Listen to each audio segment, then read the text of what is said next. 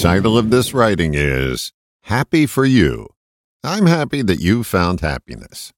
It doesn't matter which direction it comes from. Celebrate happiness. If your team won the Super Bowl and mine lost, I'm happy for you. Yeah, it may be sad for me, but as I said, celebrate happiness.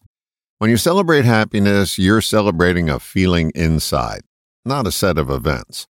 Every time you spot happiness, it's the happiness in you that recognizes it. When you celebrate happiness, you cultivate that feeling within you. Happiness belongs to everyone, not only to the others you see enjoying it. For example, celebrate happiness if you're at the airport and see family members or lovers warmly greet each other.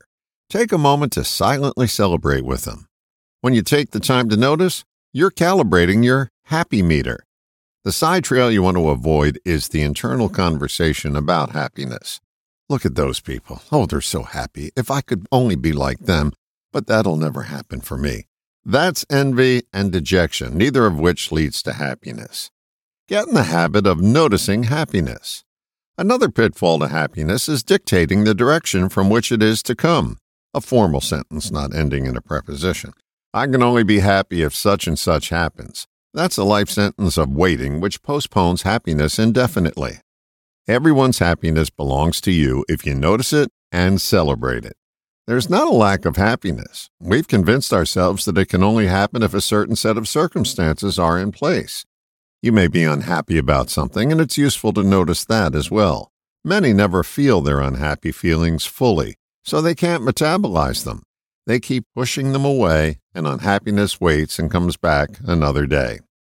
Unmetabolized unhappiness is drama which always stands in the way of feeling happy. Yes, we'll have many unhappy moments in our life. Feel them fully, and they will let go of you much sooner. We also keep our unhappiness around much longer when we fail to celebrate happiness. Don't believe me? Put it to the test. Celebrate happiness wherever you see it, and notice how quickly more of it comes your way. All the best, John.